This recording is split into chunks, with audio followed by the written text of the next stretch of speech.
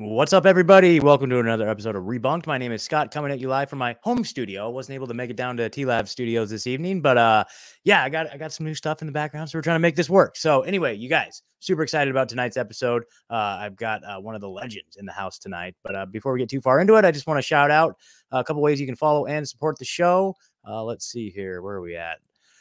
Rebunked.news, you guys. That's the website. If you're a new listener, go over there and sign up for the email list on the little pop-up that we get notifications about when we go live. And then you'll see all the video platforms we're on, Rockfin, Band.video, Odyssey, Rumble, BitChute. Make sure you subscribe so that you can listen on the go on any podcast player. Just type in Rebunked and it should pop up. And then Telegram is the best way to follow anything that's going on here. I'm usually in there chatting it up with the people. So t.me/rebunked pod. And then, of course, there's value for value donation options there at the bottom of the page. The t-shirt shop, that's another great way to support the show. Rebunked.news/shirts. We've got all kinds of different designs brought to you by Big Frog T-shirts in Beaverton, Oregon, who are listeners of the show. So you're actually helping support a liberty-minded t-shirt shop by getting your Rebunked apparel at rebunked.news/shirts. Couple ways to support. We got a Give, Send, Go going on there.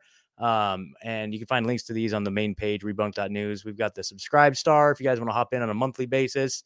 And then check out the Last American Vagabond Substack. So I've been put in charge of that. So you guys, all this content here, we're basically aggregating Ryan's content and creating articles surrounding it, making little mini documentaries. So go check out the Last American Vagabond Substack, tlavagabond.substack.com.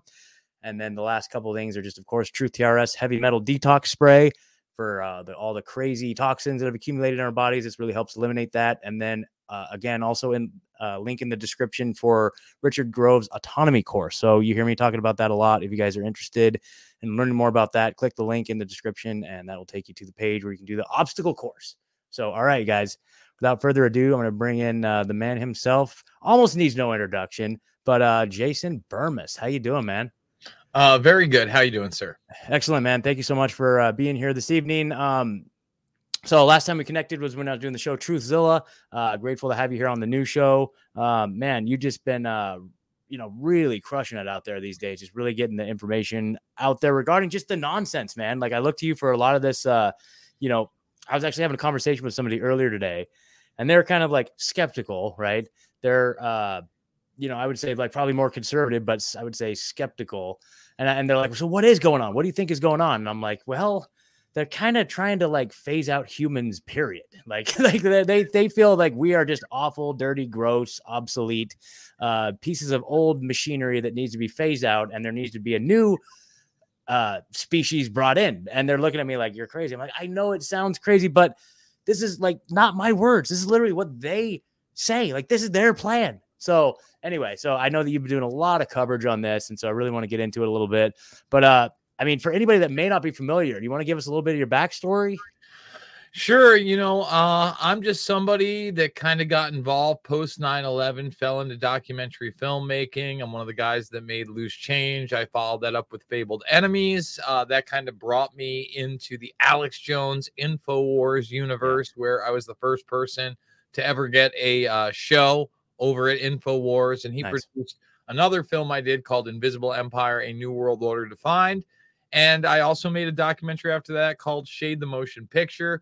I've been in and out of the indie journalism field ever since then. I've worked for organizations like We Are Change, and I've been lucky enough to go solo on my own, and just recently got picked up by Red Voice Media, where we're doing a Monday through Thursday, 8 a.m. to 10 a.m. show, which has been great so far.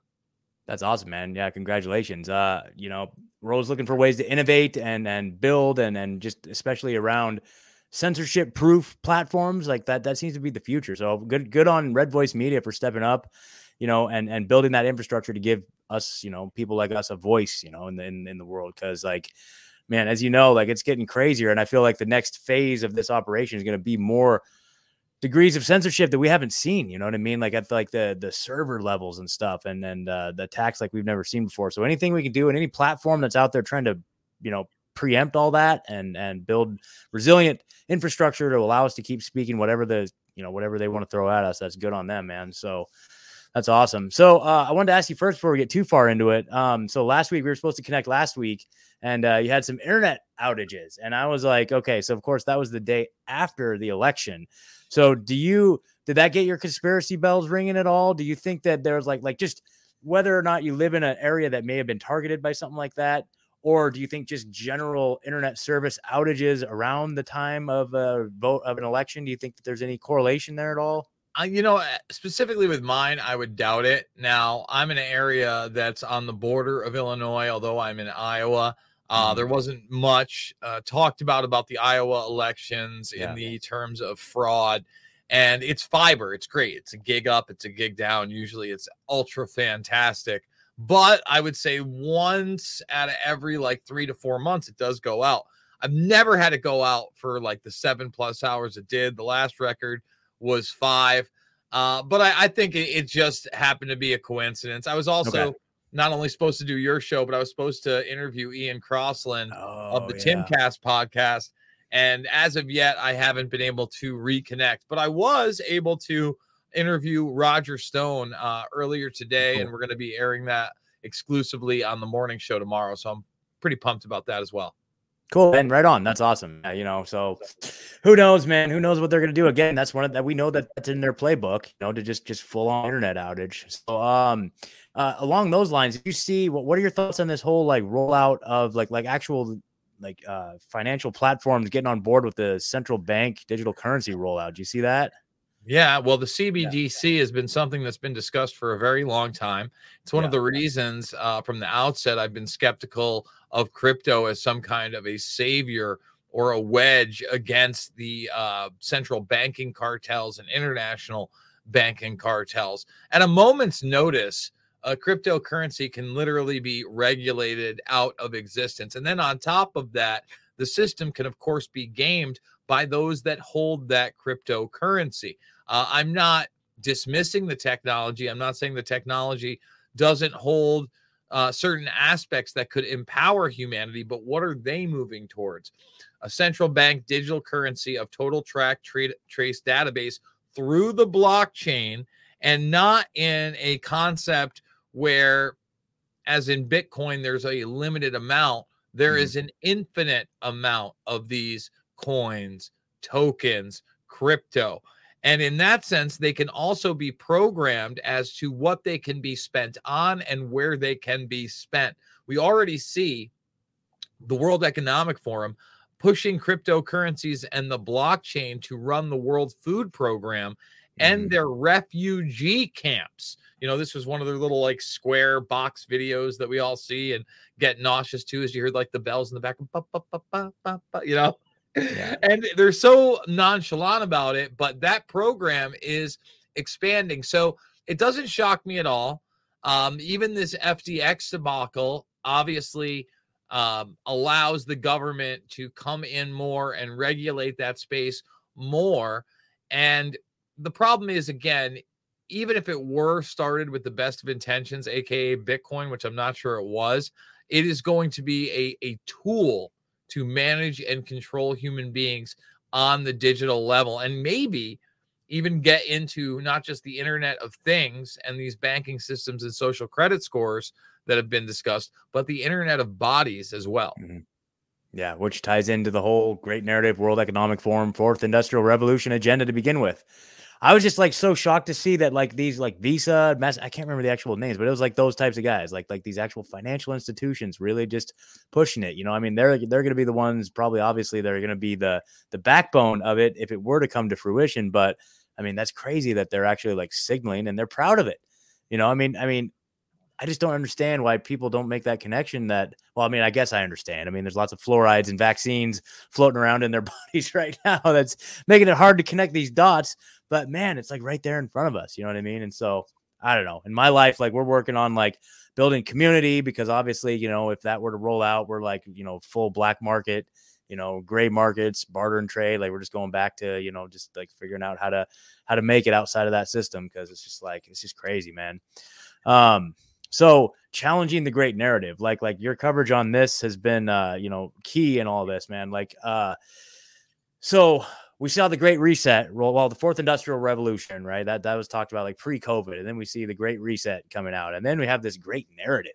Like, what the heck is that? Like, what would be like your overview explanation of what this great narrative is now? Because I think that a lot of people haven't quite picked up on this one yet. Yeah, the great narrative is basically the management and control of what we are allowed to discuss regarding reality. And it is done so in a way that we truly live in what I would call a post-truth world, and what they're discussing as a post-truth world. So how is this accomplished? Well, you use pre-positioned authoritative sources to put out and script these narratives that are acceptable.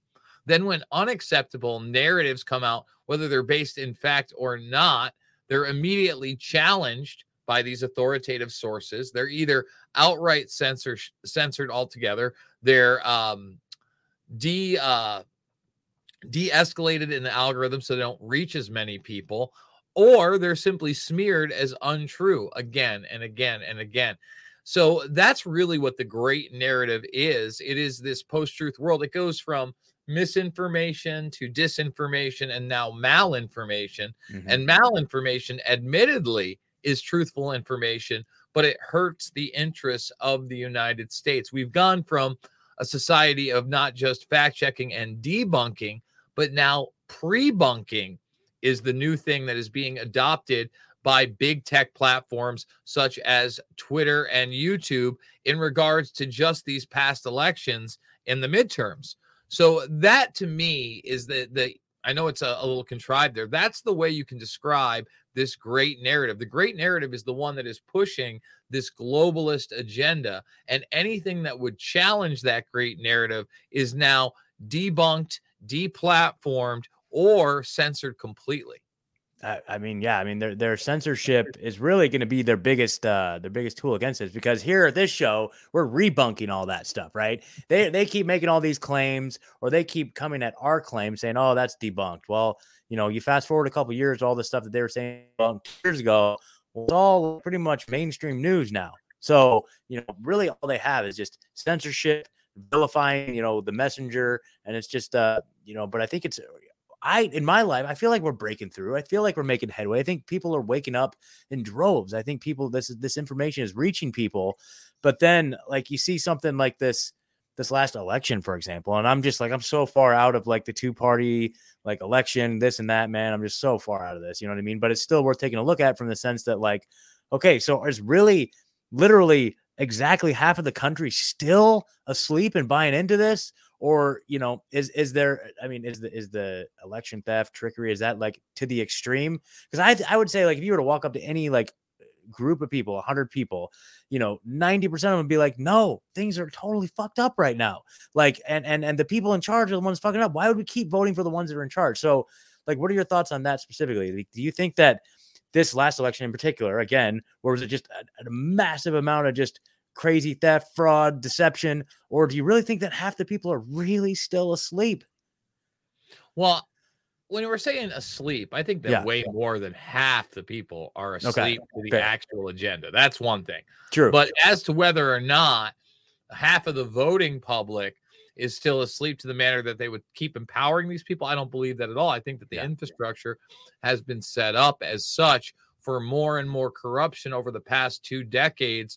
First, with the implementation of these machines, not just Dominion, but Diebold in the past. And that's been utilized on various levels, in my opinion, in big elections. And I think they tried to utilize that in 2016, but Trump's margin was just too great.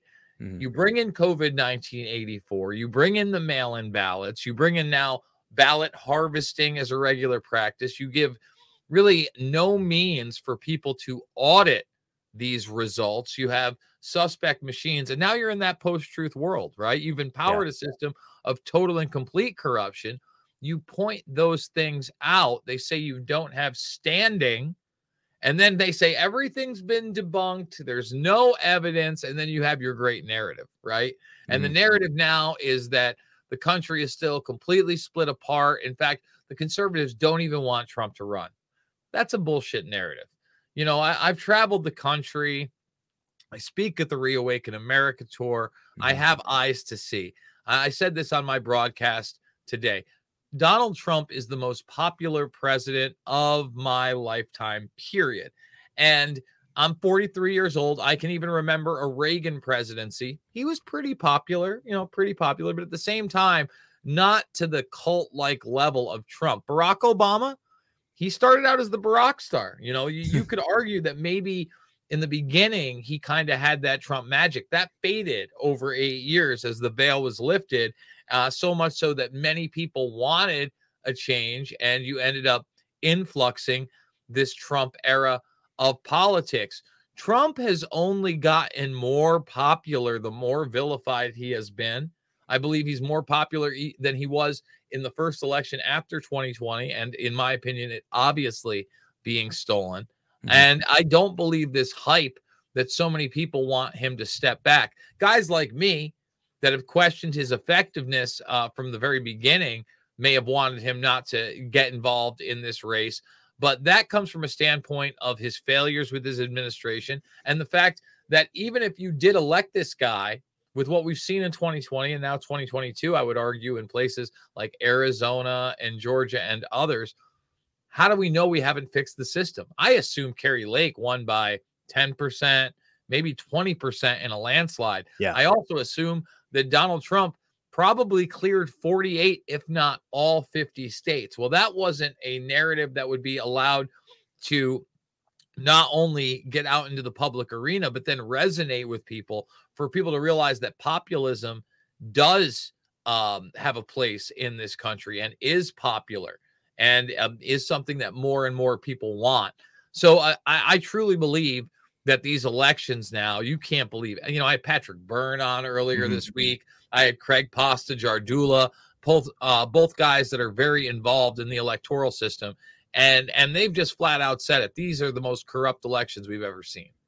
Yeah, it's pretty clear. It's pretty clear, man. And it's oh man, I'm getting that echo again. But it's all right. It's all right. I'll try and focus here. So anyway, maybe it's something. All right. Anyway, yeah, man, it's just pretty clear that there's no political solution to this at this point. I don't think, man. Like, I just don't think. I mean, what are your thoughts on that? I mean, you hear that all the time, but I'm just like, at what point do we just say, man, like, we just got to figure out our own little communities here, man? Like, or do we just, what do we do? Like, is there any way to dig ourselves out of this? Well, I think the first thing that you have to do is you kind of have to look in the mirror and say, what am I going to do for me and my family? And a lot of that comes down to your preparedness and how close you are to your community, to the people around you, how well you can work together in times of crises, and how independent you can be on every level of your life. I think that's all extremely important. And I would love to say that we can get our constitutional republic back, and then we can get back to one person, one vote. But the problem is that our checks and balances system has failed us, the judicial, the executive, and the legislative. We really have an executive within an executive.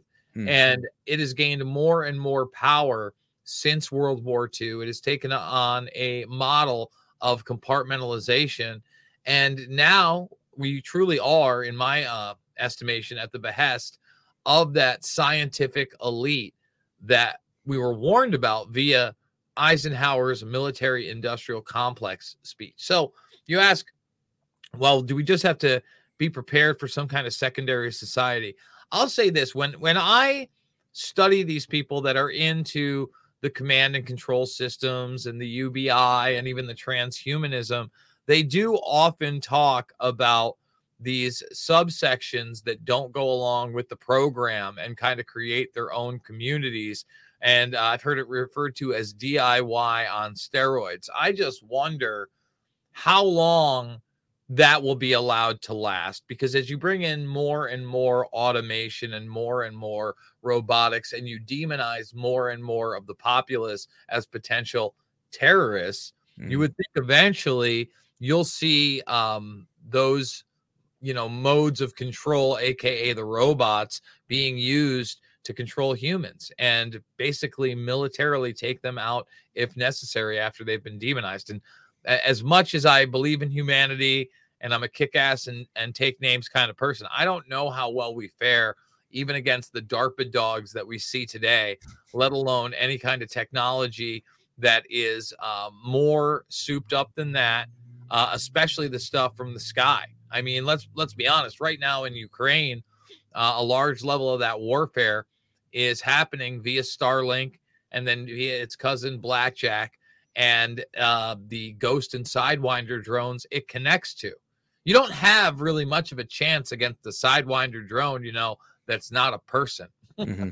Yeah, exactly. I mean, definitely fair point. So who knows, man? So that's funny that you bring up the Starlink piece, because that was kind of where I was going to go next with this. So it seems like, you've done an awesome coverage of this, like just the whole Elon thing. Like, what the heck is going on with this? Like, it seems like, okay, so Elon on the one hand is being propped up as like the savior of free speech, and he's like, the new conservative guy that's going to save the world and all this stuff. But at the same time, you look at his history and his funding and what he's involved in, and it's like literally every aspect of the Great Reset, Fourth Industrial Revolution, great narrative is what he is not only involved in. I mean, it's just like, how do you reconcile the two?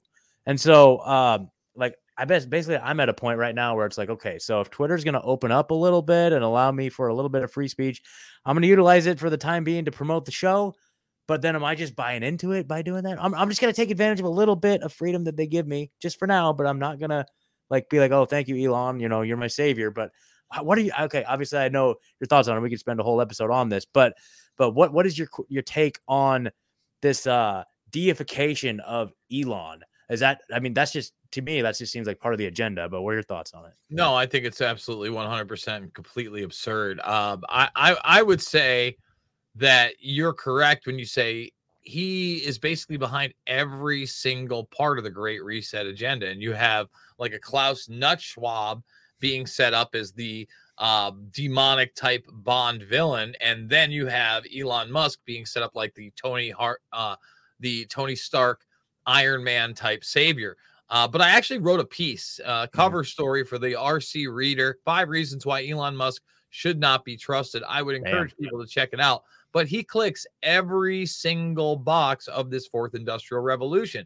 He's bringing you the human brain interfaces, aka the brain chip. Klaus Schwab has openly endorsed that aspect of basically this biological takeover of humanity. Automation, UBI. He's got his Optimus bot. While he introduces the Optimus bot, he literally said, don't worry, we're going to be able to have anything we want.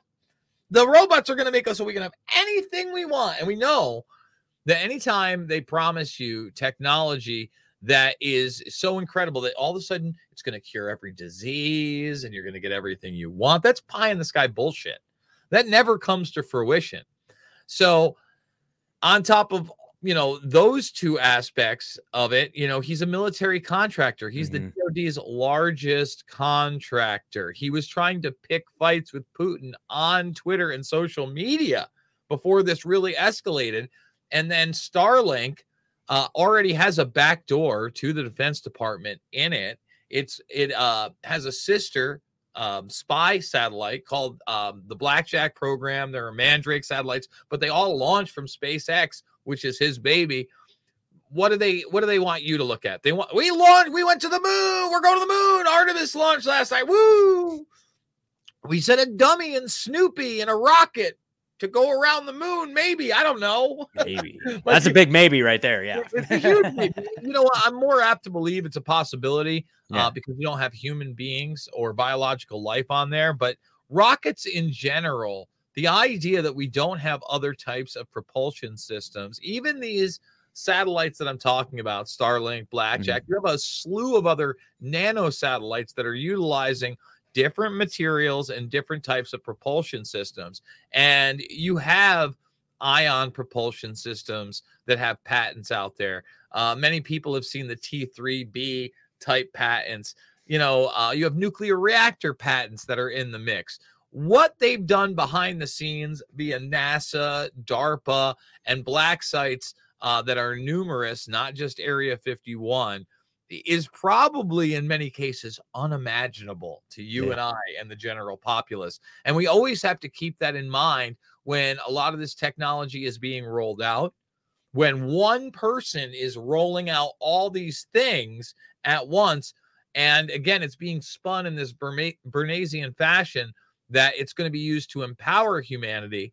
But you can easily look at a guy like Klaus Schwab and the gang and realize he's trying to enslave humanity with it. That's kind of the trick.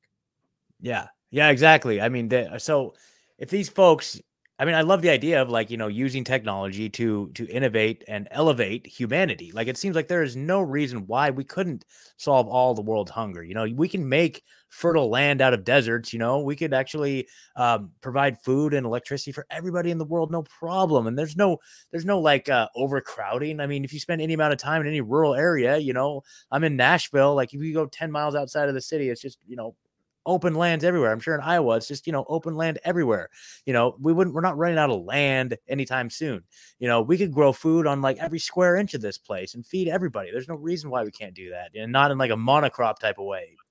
They intentionally like utilize their positions to suppress this technology, to suppress human innovation that helps promote humanity. And so we're stuck in this place where we're just like, and they talk about, finding alternative energy to oil. Yeah, that'd be fantastic. But you can't get rid of oil before you have that technology in place. It's just absolutely insane. And so the disempowerment of humanity is just, it's so frustrating because I feel like there's no reason why we couldn't thrive and surpass, where we're at right now using whatever technology there is. So, have you heard of, Elon's Project X? Are you familiar with this whole thing? I am. You want to tell us a little bit about that? Because I feel like, I've heard him talk about it in the context of like an overarching app that like controls everything. But what are some of the dangers with that, do you think? Well, the model would be WeChat, which Yeah. is largely utilized over in China. And it's the everything app. So automatically your device is linked to you. This could get into the Internet of Bodies, as there is certainly certain types of biometric data that is also stored on this, but it's also linked to your bank accounts. So through this, you can make any type of purchase. You can post to various social media platforms. It is the everything app. And a lot of people have said, once you have an everything app, just like in China, if you do something that goes against the party or the state or the great narrative, all of a sudden you can be deplatformed from your banking systems. And these could be more than banking systems. Earlier, we talked about blockchain technology. This could literally be a tool or a crypto wallet on top of it, where you get your tokens every week or month, and you have to spend them in certain areas. It also, because it has GPS, can geolocate you. You may only be able to use these tokens in certain areas, restricting your movement. There are a massive amount of dangers with an everything app that has biometric identifiers that is linked into your finances and eventually squeeze you out of other options. In other words, you're with this banking firm, but they don't have physical banking. It's only through this app. So the more that they consolidate power, the more danger you see in projects like the X app or the everything app. Yeah, exactly. And then it's like what they base their social credit score system off of in China, right? Don't they run that off of the WeChat platform? Like, isn't that the fun? And then I think I read something about like Ant Financial, like the Alibaba, like there's some correlation there too. But yeah, man. So it just seems like, we're trying to move into a decentralized world. And so, and then here he is like talking about how we're trying to centralize all of these key aspects, which are perfectly in alignment with the agenda. So I don't know, man. What do you think is the future of Twitter? Do you think that this is setting up, I've heard talk of like, the on-ramp to the internet ID or something like that, with this like blue check mark situation. I mean, what do you think is going on with the whole Twitter situation? It's a tough thing to talk about because, first of all, $44 billion, I don't care how rich you are, just to be able to make that purchase, and even with other investors, that's huge. That's suspect. The fact that he was able to mobilize certain things rather quickly, such as you can buy a blue check mark, but at the same time wasn't able to stop fact checks and moderators from talking about the midterm elections and fake news, etc. That's alarming. I've heard from some of the people that are on the, I guess, right side of the spectrum or conservative side of the spectrum that had previous blue check marks, that they escalated their follower counts and their retweets. I haven't seen any difference whatsoever. Not any. And I have a pretty sizable account for somebody without a blue check mark. I'm certainly not a conservative. So I'm skeptical as to the algorithm changing at all. I think that as long as the mainstream media is willing to go along with the narrative that somehow Twitter makes a huge difference in our elections, in our society, and in our culture, they'll stick with it. And I don't know if it's necessarily being set up to set Elon up as some kind of savior of free speech. I think that illusion may be there as he re-platforms certain people. We'll see what happens if Donnie T or anybody else gets on there. But I think you'll still see the same kind of backdoor algorithms that don't allow certain information to go truly viral. And you'll see shadow banning still as a practice. Until I see any evidence that has been curbed, I don't buy into any of it. Hey, maybe that all happens. And Elon just keeps going with his brain chips and his robots. He's still not a good guy. You know what I mean? Yeah. The bar has been set so low that if just basic free speech on a digital platform that's on your phone is the biggest, deal and the best thing since sliced bread, we're in big trouble. Yeah, totally, man. I agree. So with the transhumanism piece of this, so we talked about it a little bit earlier. I was getting into a conversation with somebody and they were like, I don't know, what's your evidence for this? You know what I mean? And so, where would you steer somebody? Like what little nugget of information would you steer? Let's say my friend was watching right now. What information would you steer them towards to help elucidate them to the fact that, actually we are experiencing this, they want to like phase out humanity, integrate us with machines, and move on to like a silicone-based future. Like, what would be your point to point them towards? Well, the first thing I would say to him is that transhumanism is really two different things. Yeah. For the very wealthy, the people at the top, the predator class, it really is this idea that you can find a fountain of youth that many people have looked for centuries, right? I forget what Aronofsky film it is, but they have that side story of the conquistador looking for the tree of life, which is really immortality, and it's been discussed forever.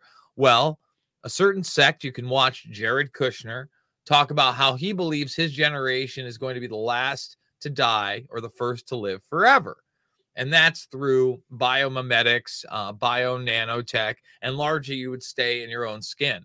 Now, there is another version of this where you merge with machines. And for your friend, I would tell him to look into a guy named Ray Kurzweil that literally wrote the initial books on these, including The Age of Spiritual Machines, where he talks about the fact that human beings will eventually create entities that will look like humans, act like humans, and have the memories of humans that their digital consciousness is cloned into. He doesn't make the case whether or not in those books they're actually conscious, but Ray Kurzweil has been extremely accurate in his predictions. That doesn't mean he gets everything right. He's just one of the people. I would also tell your friend that they believe him so much that he was put in charge of the immortality division over at Google called Calico over a decade ago. Wow. I didn't know they have an immortality division at Google. I didn't know that. They do, my friend. Wow, so anybody can go to calicolabs.com. This is their website right here. It's no secret. Life at Calico is about science, and science is our life. So this is it. I mean, Kurzweil is the head of Calico Labs. Okay. So while Kurzweil tells you about all these mind clones and digital doppelgangers and entities, he's also working on the end of actually biologically living forever. There's another person I would encourage people to check out, Martine Rothblatt, who's kind of at both ends of the spectrum. Martine Rothblatt is the CEO of United Therapeutics. United Therapeutics does xenotransplantation, which again could empower humanity. This is growing organs in pigs right now that can be used in surgeries of importance, such as your lungs, your heart, your kidneys, but also wrote the books Unzipped Genes in 1997, From Transgender to Transhuman in 2011. This is the most powerful transgender person on the planet. Actually founded Sirius Radio as Martin Rothblatt. And then Virtually Human, The Promises and Perils of Digital Immortality. Here those books are in order. Here's From Transgender to Transhuman, A Manifesto of the Freedom of Form. Here is Virtually Human and Unzipped Genes. And Unzipped Genes, back in the 90s, it was being advocated that natural birth needed to end and that we need to take charge of that. So, I mean, I think that's insane. That takes away, obviously, every aspect of the nuclear family and traditional values. And in From Transgender to Transhuman, the very first chapter is called Billions of Sexes. Not billions of people, billions of sexes. And that marking a human being down as a boy or a girl based on a doctor looking at their small genitalia, which is a biological accident, will be looked at like the South African apartheid, where they mark black or white on someone's ID card. Pure madness. Oh my God. Yeah. And you've got some pretty impactful videos of Martine speaking at conferences. Right. And I'm like, oh man, like every time I've heard you play them multiple times, I'm like, damn, dude, like that's insane. And it's like, they're not messing around. Like, this is full steam ahead. You know, we're in the middle of it. Like Joan says, like we are in the new world order. You know what I mean? Like, welcome to the new world order. Like we're watching it happen in real time. You know, it's fascinating to watch, but so there's so much overlap between like the transgender agenda and this transhumanist agenda, you know, and I feel like it's like this incremental tiptoe forward to kind of, again, you know, like what you alluded to there, you know, like, you know, a lot of people think that, you know, God doesn't make mistakes. And so they're like, okay, well, there is no God and these are all mistakes. And we need to assume the role of God and correct all of these imperfections that have, just been cast down into this world. You know what I mean? And it's just like, it's insane. But what are your thoughts on the transgender agenda being like the stepping stone towards this ultimate transhumanist agenda? Well, that's exactly what it is. Even Ray Kurzweil himself has a female persona that he refers to as Ramona, which is in the virtual world. And after we get past the bio-nano era of society, which we are currently in, they plan on taking us into the virtual age. And when I say us, I mean the vast majority of the populace. That's why the World Economic Forum has also partnered with the metaverse, because the idea is for you to disassociate yourself from your biology and convince you that you're a cog in a machine, you're a 0 or 1. That's what non-binary really is, that you live in the metaverse or the multiverse and free will isn't a thing, or you're in a simulation. Now, you look at this document here, and I refer to it all the time, Future Strategic Issues and Warfare, circa 2025, and you get down to the eras of humankind. And you look at this thing, and by the way, right here, they already say that they need to take hold of the genomic design and repair of the human species. They talk about cross-species molecular breeding and directed evolution. It's a feature in this. Directed evolution. That reminds me of something we heard about a long time ago, like kind of eugenics, maybe something like that, right? It's all eugenics. Yeah, exactly. But at the end of the day, they don't know how long the bio-nano era is going to last. They say it's going to begin in 2020. This is a July 2001 pre-9/11 document.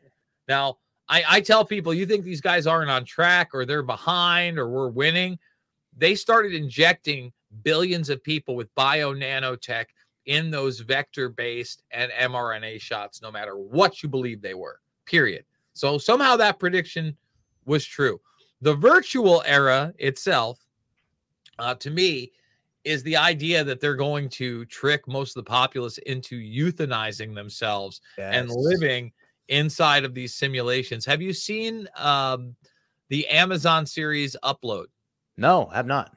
So not that it's super fantastic or anything, but its premise is based in a not so distant future where people who are living in cities are living in dormitory style living. They're constantly in the virtual arena. They're eating the printed food. They have no water pressure. The cars aren't owned and they're all autonomous. And you upload your consciousness into these virtual worlds that are kind of tokenized. In other words, there are separate tiers to where you get to live virtually. But the gag is, and I don't want to ruin it, but I'm going to. Go ahead. Who cares? Yeah. The gag is in the very first episode when you see how somebody is uploaded, right? Basically, this machine comes down and vaporizes your entire head to upload your consciousness up into the machine. And then if you're rich enough, you're put on ice, your body is, so that one day they can put you back in your body and regrow your head. So this whole premise is about us merging with the machines and living in these virtual environments. And the man that authored this is the chief scientist of NASA, Dennis Bushnell. He was around all the way back in the Gemini days. That's pre-Apollo. He's still the chief scientist of NASA. And if you've watched my clips, I've also got him on camera saying things like, not only have they already put brain chips in 200,000 people as of 2018, but at the end of the day, you end up with human contaminated machines. Oh, geez. If that's where we're directing evolution, I certainly don't want to be a part of it. I think that we can strive for something better as human beings, as a humanity, than human contaminated machines, or essentially non-carbon based life forms. It's just so shocking, man. And then, you see that you hear the same rhetoric from Yuval Noah Harari, right? He's like the futurist for the World Economic Forum, who has, a big voice out there, and then I just direct people to him. Like, you think I'm not making this stuff up. Like, listen to this guy. Like, he's like literally saying what the plan is out loud. And I know a lot of the criticism is like, well, he's just looking into the future, just speculating about what could be, but it's like, these are like agendas that are driving forward. It's very, very clear. And it all revolves around the death of humanity, right? Like you kind of mentioned it there. Actually, I heard Jones talking about it yesterday. Like, and it's something I've seen pop up, over the years, but it's like really what he highlighted is just like the world is getting so bleak and dismal, and people with disabilities are having a really hard time, like finding housing. And so now those people are being offered suicide. Like, does your life suck? Are you having trouble affording housing? Do you have back problems? Hey, how about this? You could just opt into like a government assisted suicide program, and that's just par for the course, sterilize, lobotomize, suicide, right? It's just like that. It's just disgusting. Like, did you hear about this? Have you looked into that at all? The new push for the suicide? euthanasia movement has been around for some time. Yeah. And I remember being at InfoWars when that slippery slope started to develop, where they were building these machines. And obviously, I also come from the era of Jack Kevorkian, Dr. Death. Yeah, I remember that. Yeah. And, as a kid, I'm watching this guy, and the media spin was, they'd go with Jack Kevorkian and be somebody that was suffering so much. And you'd see this heart-wrenching story and be like, all right, I understand why this person wants to take their life. Then later on, you see some of the artwork that Jack Kevorkian was involved in. And it's some of the most demonic, disturbing stuff. You wonder what this guy's real motivations were. And then you saw the politics change to, oh, well, they don't necessarily have to be in the most pain, to now we've moved the goalpost in some areas where you can simply be diagnosed with depression and they will okay a euthanasia for somebody in their 20s or 30s. This is insanity. And this is the dehumanization of our modern societies. Again, trying to impose on us that we aren't worth anything. We aren't special. And that you are probably better off getting rid of yourself or your baby or unborn baby at that point, because we're all bad for the planet. That's where it all comes back to. Even that document back there. Yeah. Well, what do they say? What's their big deal? Oh, we have to do this. We have to do this because we've destroyed the planet. If that's always the excuse, we're the ones that are destroying the planet. It's right here, the same place with the right here.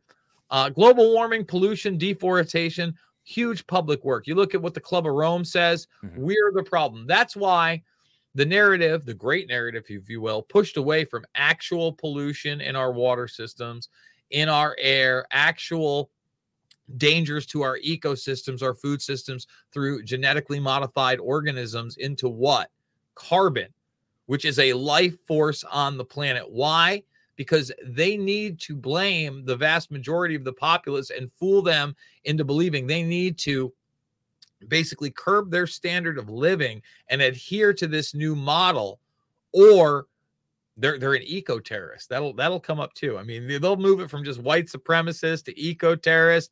We've not seen the last of these Bernaysian talking points and labels in this movement.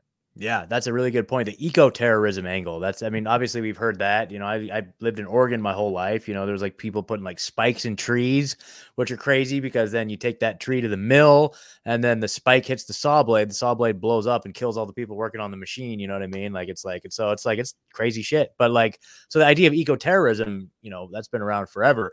But in the framing of this, so this is something that, we've been talking. I've been asking, people here and there. It's like, so with COVID, it was the mask. The mask was the symbol of, fealty to the COVID regime, or like, I'm a good person. I'm a good citizen. I have my mask on. Right. And those who didn't, oh my gosh, you are like literally killing people. Like you are the worst terrorist in the world. And so, I'd imagine as this climate situation rolls forward and becomes kind of like, it's going to take all the air out of the room eventually, it's going to all shift to that being their means of just battering us down like they did with COVID. The eco-terrorists, like all of us who don't comply, will be the eco-terrorists. But what do you think in the climate paradigm is going to be the equivalent of the mask, the thing that's going to label those who are going along with it versus those that aren't going along with it? I know it's kind of an interesting, big question, but I think they'll end up being some type of an identifier. Almost like the Star of David, but digital. A digital one. Yeah, exactly. This person is still eating meat or whatever they're trying to demonize at that moment. Especially if we get to the point of human brain interfaces. So that may be something that's just an overlay in augmented reality, or they get people more accustomed, say they don't get the human brain interfaces, to devices like Google Glass, where again, that augmented reality is there. So you could have varying levels or colors or auras. I think they could get pretty creative with it. Who knows what that will be. The mask was in the works for a very long time. Every once in a while, I play this piece from, I think it was ABC News in 2008 called Earth 2100. Have you ever heard of this? I think so. But which one was it again? Where it's like talking about, well, but remind me. But I believe I've seen something similar to that, where they paint some. It's like a cartoon where it's like, hey, I'm going to work and I like do this. It's someone like narrating their daily routine or something like that. Exactly. It was basically going through the next 100 years. I have it right here. Let's see if I can bring it up without total distraction. Let's see. Yes, here it is. Okay, awesome.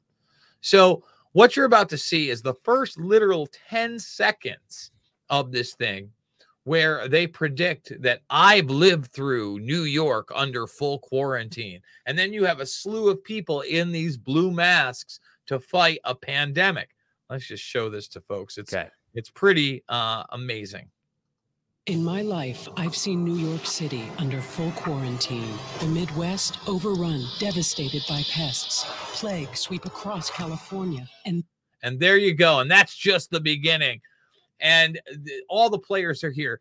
James Woolsey of the CIA, Eric Schmidt of Google, Tony Fauci, Skippy, aka John Podesta, Van Jones, and others, all promoting this ideal set. And if you watch this thing all the way through, you'll see that it's really not only the agenda of your life, basically having less and less value and your standard of living going down more and more, but the environment just continually getting worse and worse. And I would argue that what you're seeing isn't over 100 years. This is what they wanted to do over the next 20 to 30 years to control people, not because they want to stop global warming or climate change. They want to utilize fear. For instance, Fauci's in there talking about how climate change is going to give rise to all these new viruses and dangerous pandemics. And what did they try to adhere to? That this was some kind of a zoological event with COVID 1984, when even the most cursory of research showed this thing was made in a lab and was a bioweapon. And in my opinion, was not leaked, was actually seeded across the planet. Yeah, man. Absolutely. Absolutely. So speaking of, okay, so we talked a little bit about this earlier. I just want to get your final thoughts on this here as we're kind of winding down here. So I've heard some coverage about it. I don't know if you've covered it yet, but the idea of like, I think it was Josh Sigurdson. I saw him talking about it. It's like the idea of a new asset class basically being created around like, every single blade of grass, every single, I think on No Agenda, they talked about it too, but you know what I'm talking about, where they're trying to like develop this new, like blockchain based, like derivatives market or something like that, that kind of labels and tokenizes like every single physical thing out there to track and trace and to monetize it so that they can then like exchange. Have you heard anything about this? You know what I'm talking about? This is actually talked about in, let's see if I can bring it up, in that same document. Okay. Through nanotechnology and nanosensors and nanotags. So basically, they talk about putting these into the food supply and your clothing. And once you have that, you have a total track, trace, database society of everything. So here you see it right here. Automating industry, agriculture, the IT, bio, nano industry, agriculture. That's putting these devices, okay, nano computing and these sensors into everything. They call them living factories, self-assemblers. I want to get to the part. There's nanosats. There's the micro sensors. Okay. They talk about biocrime right there, binary pathogens, genetics.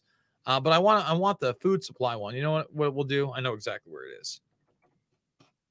So it says right there, it's inexpensive to put binary biologics into the food supply. So once you have that and everything has some kind of a genetic marker on it, right? These nano tags, you can regimate everything. It's not just the internet of bodies, it's the internet of life itself on the planet. And you are going to be able to blockchain or tokenize every blade of grass out there. That's the insanity of this. As long as it can get down to a level where you can tag it with these nano sensors and tags, they can be read and then they can be monetized. And when they tell you you'll own nothing and you'll be happy, or like in this document, the equalization of the haves and have-nots, what they're not telling you, and that's right here, right? And I want people to notice that they really plan on stabilizing the entire world population in this as well. They forget to tell you about the have everythings. So yeah, they're going to take a lot away from the haves and the have-nots, but there's still going to be that class of have everythings at the very, very top. Yeah, absolutely, man. Well, thanks. Yeah, it's crazy, man. And all of these things are just to take more freedom from us. It's like, this is not to empower humanity. Like they package it in this way where it sounds all fluffy and sustainable. And yeah, it's great, but really it's deliberately taking more of our freedoms. And, I think that's, the important thing is like figuring out how to break through to get the point out. Like, this is not for our benefit. Like, these are just basically, like they talk about how like to combat climate change is going to take more money than exists in the world. Well, who's getting all that money? Like, where's that money? Where do you think that money is going? Is it going to you? Is it going to your neighbors? Is it going to your community? It's not. No, this is just literally just more of the same, just power and money grabs. That's literally all it is. Like giving them excuses to reign over you and take all of your freedom. It's just crazy. So I don't know, man. So I do have one super chat here. Jazzbo says, let's talk about the spraying of our skies, bro. It's out of control. Cheers, my brothers. So what are your thoughts? Do they spray hard out there in Iowa? It certainly happens here. It's not as bad as it was in upstate New York, but I would encourage your super chatter there to check out my film, Shade the Motion Picture. It actually starts with that very subject. This is a film I did on bioengineering, geoengineering in particular, and solutions, put out in 2013, where I have a 20-minute section on Bill Gates, why he's not your best buddy, his involvement in geoengineering, bioengineering, Monsanto, and hate and lie shots all the way back then. So we do talk about that, and I think that's maybe my best documentary film out there. It's under 90 minutes. It's totally free. I'd encourage everybody to check it out. That's awesome, man. So, so also in the chat, big shout out to Colleen, Pedro, and Audis. Like, those are my super listeners there. So, well, what are you working on next, Jason? You got any other projects coming up? Any other, like, okay, let's say you had about 20 more hours in a day and you could make another documentary feature film. Like, what would be your focus? What would you be interested in? As far as documentary films go, I'm always interested in mind control, but obviously transhumanism is the issue of the day. That would be what I worked on. There are a couple mini documentaries I may get out there. But at the end of the day, those things take so long. You could sit there and you can edit for an hour or 2 hours and you got a minute to look at, maybe less, at least with this live, I'm off the cuff. I may make mistakes, but you just push through it, just like I just did, right? I stumble, I fell, I got back up. Editing is much, much different. Who knows if I'm going to ever return to that field of documentary filmmaking, but it's certainly in the back of my mind. I am going to continue to make these videos. Again, the morning show is 8 a.m. to 10 a.m., 4 days a week. We're still making videos on Friday, Saturday, and Sunday. And then the premium section, which is the second hour, actually after every 2 weeks is also released to the public. So I'll be reposting a lot of that stuff as well. Awesome, man. So yeah, tell us about Red Voice Media then. Like, tell us a little bit about who they are, what they are, and maybe how you got fixed up with them. Yeah, I'm really lucky. My girlfriend's just awesome. She works over at the Gateway Pundit. Nice. She does amazing work for them. Alicia Powell is fantastic and has had a lot of connections, I guess, in conservative circles now for years through that outlet.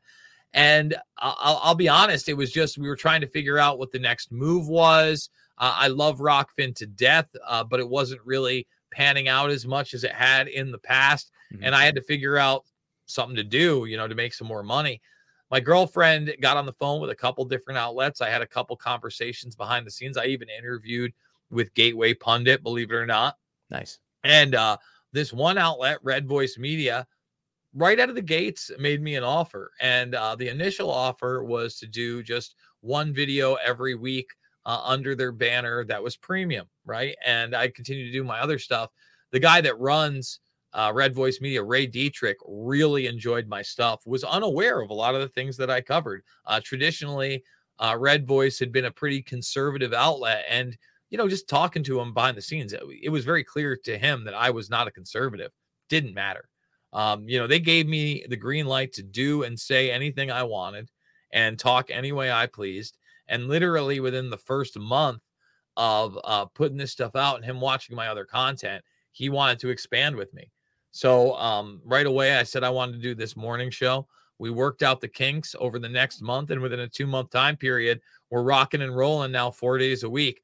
There's other great people on there. Pat Miletich just launched his new show with Jeffrey Wilson, formerly of the Conspiracy Farm. They're over there.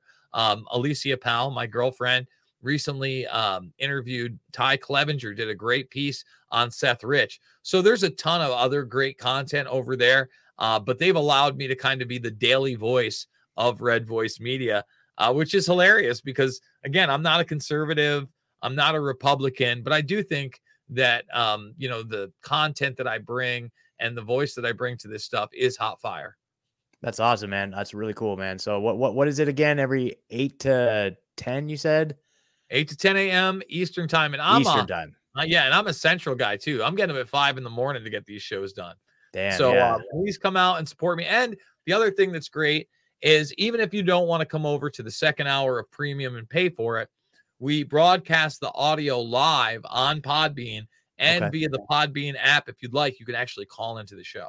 See, that's amazing. See, I use Podbean too, but I've never used that integration at all. Like I just upload my MP3s when I'm done. So I keep hearing you say that. I'm like, how the hell does he do that? So I'll have to look into I have the Ultra Premium account, which also lets me upload video after the fact too. Wow. You stream video live, but you can put video podcasts up there as well. That's cool. And I'm always like picking your brain about XSplit. I need to look into that one of these days. So that's awesome, man. You do. That's how we run the show here. I actually got a brand new, the first time I've utilized this new webcam, the AverMedia PW513. You guys tell me whether you think it's better than the traditional Logitech C920. Yeah. And I remember when I asked you back in the day, what do you use, man? And you're like, C920. I'm like, what? That's what I use, but mine looks like shit compared to yours. It's not fair. So anyway, that's awesome, man. Looks great, dude. You're just crushing as usual. Just keep up the amazing work. Super stoked that that's new opportunities open for you. Hopefully you can reach new audiences and get this information out there. So and you guys make sure you follow him on Twitter at Jason Bermas. Website here is Rebunked News. Go give it a follow, and I'll see you guys next time. Peace. All right.